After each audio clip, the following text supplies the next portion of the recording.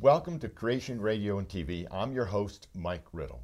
We have a very interesting topic today called You've Come a Long Way, Baby. And our guest is medical doctor Joseph Kozel. Welcome, Dr. Kozel. Mike, thank you very much for having me here today. Now, you've actually done a video on this called You've Come a Long Way, Baby. Would you tell us what this video is really about? Yes, it's about the changes in the circulatory system in the baby. It occurs at birth, the differences from what the setup is physically before birth and after birth. I thought the baby just came out and that was it. Oh no, it's far more complicated than that. First, I'd like to talk about the situation in the adult circulation so that can be understood before talking about what happens prior in the womb. In the adult circulation, the left side of the heart pumps the blood to the body through the real big artery called the aorta.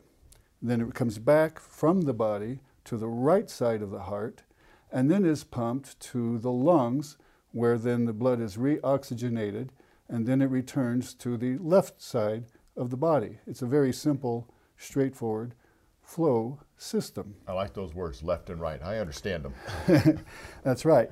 However, in the baby it is developing inside the womb, it's a very, very different situation, and there are several bypasses in the system because the baby is not able to breathe air from the outside because the baby is enclosed in this amniotic sac, this fluid-filled sac, while it is developing inside the uterus.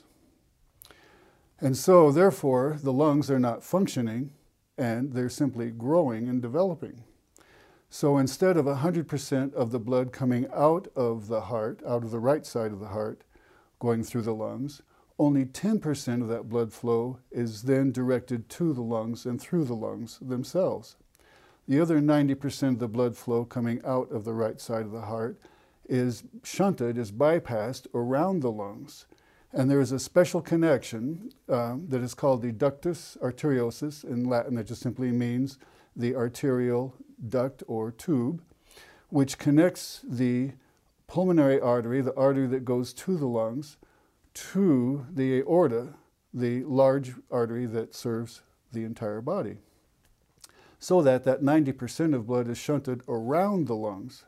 It's kind of like when you have construction on a freeway and you do a bypass, a detour around that construction site. So that this bypass, this detour, is maintained until the moment of birth. So this is not some simple process. This is a very complex process. It is extremely complex, and I've only told you about one of the many parts that are involved and necessary for this to happen. There is another bypass that is in place as well, and that involves the blood that is coming back from the placenta, which is the organ that oxygenates the blood while the baby is inside the mother. And in addition to the oxygenation, it also provides for the exchange of nutrients and waste products for the baby as well, and gets rid of the carbon dioxide from the baby and puts that into the mother's blood. So you're telling me this baby is a separate human being in there? Absolutely separate, and physically separate, although surrounded by the mother, genetically distinct, and also in terms of the immune system, very different. That's why there also has to be special systems in place to prevent the mother's immune system from rejecting that developing baby. Now, you mentioned the placenta. How necessary is that? Without it, there's no life. No life. So that placenta is taking the place of a lot of organs at that time? Many organs. It does the job of the lungs, it does the job of the kidney, it does many, many things to keep the baby in a viable, developing, healthy state. So it's like a super organ. It is a super organ, and it totally surrounds the baby with a giant, it has several layers, and one layer is just a giant cell that totally surrounds the baby. Now, how could that have evolved? It couldn't. It couldn't. There's no way. This is getting along to what we sometimes hear, the miracle of birth. Well, it's not just the miracle of birth, it's the miracle of development. From the very first get-go, from the beginning when conception takes place, all the way through, there are so many very complex things that have to happen. It could take a whole semester to describe all these things that happen. And you've taught these things in schools. Yes, I've taught these things at the university level, yes. This is incredible design, and incredible designs require what? An incredible designer? Absolutely. And who might that designer be? The God of the Bible. Very. This is incredible, the human being. Now, the baby's not using its lungs in there. When does it start using its lungs? Well, how does that happen? It starts using its lungs after the moment of birth. And there are multiple things that have to happen at that time because it's having to make the transition from breathing in this watery world into breathing into an air-filled world. And among the other things that have to happen, there are other things I still need to describe to you what happens before we even get to the transition, to the change. Because in addition to those two bypasses that I mentioned, the one around the lungs, and the second one I was just beginning to mention, the one around the liver, so that most of the blood comes from the mother directly to the heart, allowing just enough flow to the liver so the liver can grow and develop. The blood is then taken from the placenta through a couple veins, which then empty into the right side of the heart. But the amazing thing is there is a special window in the top half of the heart that allows the blood to go directly from the right side to the left side, so that the blood that has the highest level of oxygen can make the most shortcut route to get to the brain and to the arteries that supply the heart itself. So in your video, You've Come a Long Way, Baby, you really mean that, don't you? Absolutely. From a single cell to developing this tremendously complex system inside the mother's womb. And then we got to get out. Right. But there's even more to talk about before we get out. That sounds like a commercial. Because that blood that makes that shortcut through the top half of the heart then goes out from the left side of the heart, supplies the coronary arteries, the arteries that supply the muscle of the heart itself, so it can do its job, get its fuel, and it can grow and develop, and also goes directly then to the brain. And then that blood goes through, the remainder of that blood goes through the aorta and is joined by the blood that was shunted around the lungs. So then that combined blood has less oxygenation than the blood that went first to the heart and lungs, but then serves the rest of the body.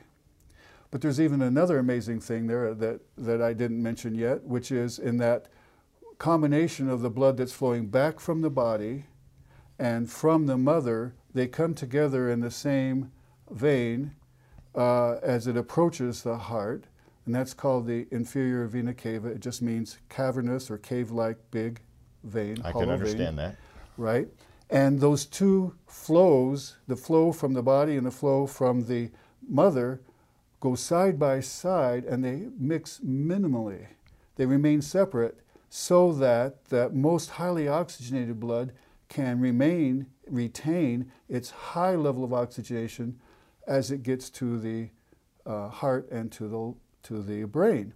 But the amazing thing is that separation of those two blood flows in the same channel even are kept mostly separate even in the heart itself, because of special structures inside the top half of the right side of the heart, and that's called the right atrium.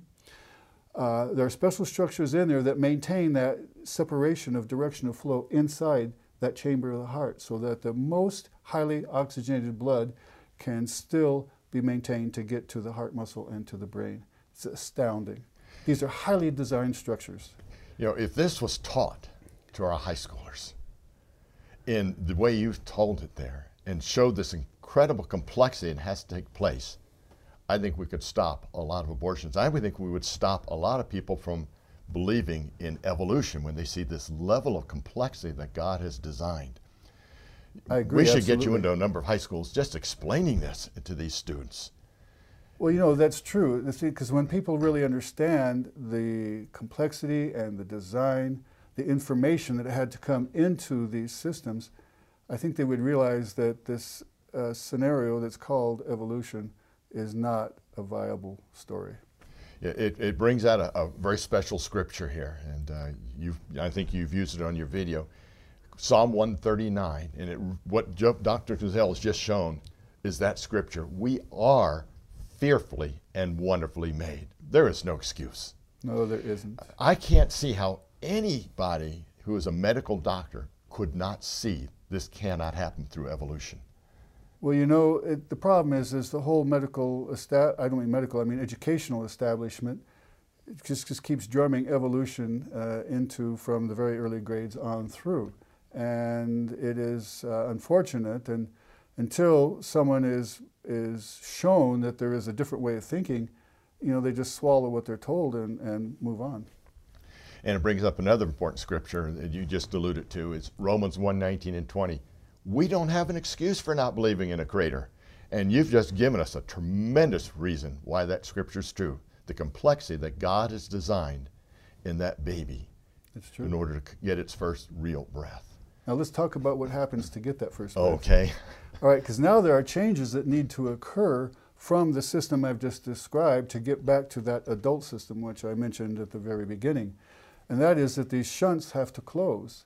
So that bypass, that shunt, that detour that takes the blood away from the lungs, 90% of that blood going around the lungs, now has to close, and very rapidly, so that the baby can get fully oxygenated blood when it takes the first breath.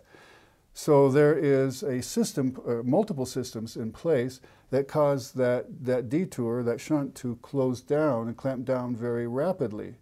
One of them is just the higher level of oxygen itself in this blood taken with the first breaths. Itself triggers the muscles surrounding that artery to clamp down, to close down, to help shut down that bypass. There's another amazing thing in place where there is a particular chemical that is made by the placenta that tells that artery to stay open. But when the umbilical cord that connects the baby to the mother is clamped and then cut, the source of that chemical from the placenta is cut off, and when that chemical is no longer present, that's another signal telling the muscle around that artery to shut down. And this happens very quickly. So that the bypass in the course of, by the second day, has been totally cut off, as opposed to most of it cut off right away. And then 100% of the blood is then going from the heart through the lungs in the same pattern as in the adult. But that's not the only change that occurs. The bypass around the liver from the blood coming from the mother is also clamped off in terms of the muscles around it, shutting it down.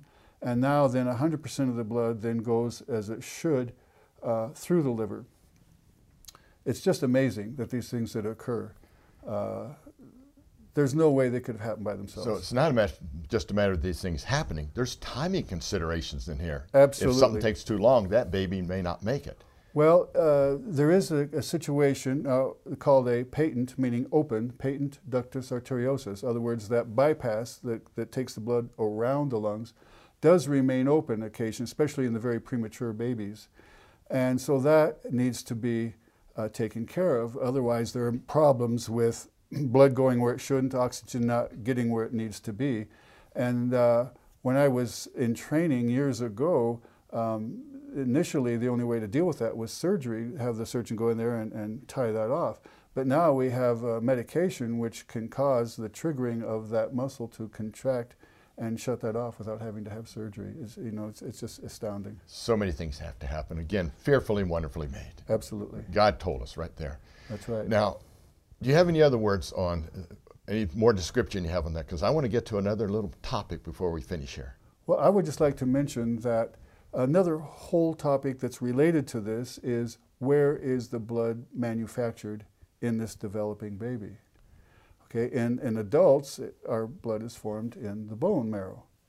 But babies don't have bones in the early stages of development, so where is it made?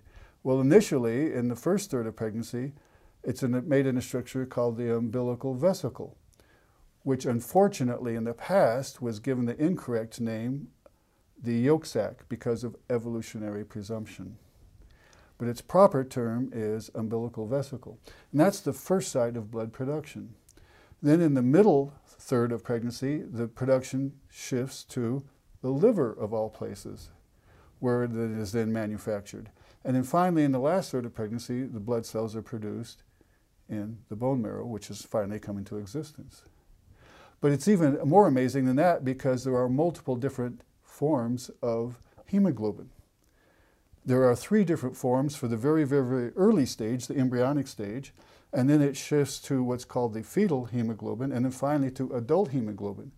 And we have these different kinds of hemoglobin because of the different situations of the balance of acid and base and the level of oxygenation, because these things change with the different stages of development of the fetus.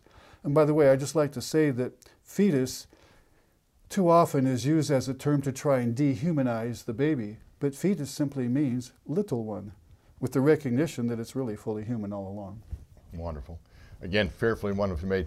We got to get you back here and talk about all the body, the human body. This is tremendous. We're going to have to get you back. We're going to turn everybody into medical students out there. That would be great. Now, you're not only a medical doctor, but you also run an organization in Arizona where you're from called AZOSA.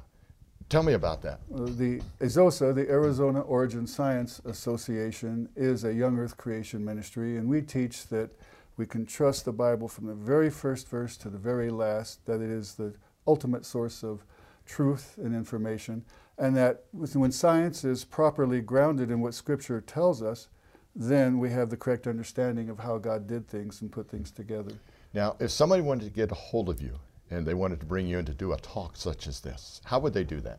Just go to azosa.org, Okay. and contact information is on the website. Great. And like I say, I think schools should have this. They should get this information so they really see God is the designer of all things. It didn't happen by random chance. It's impossible. That's absolutely true. And you know that I teach a creation apologetics course at Arizona Christian University, along with the other biology medical courses that I teach. So anybody wanting to go into medicine would, in that university, Arizona Christian University, should get you as a teacher because you have practiced this. Yes, I have. Over 25 years I practiced emergency medicine in the Phoenix area.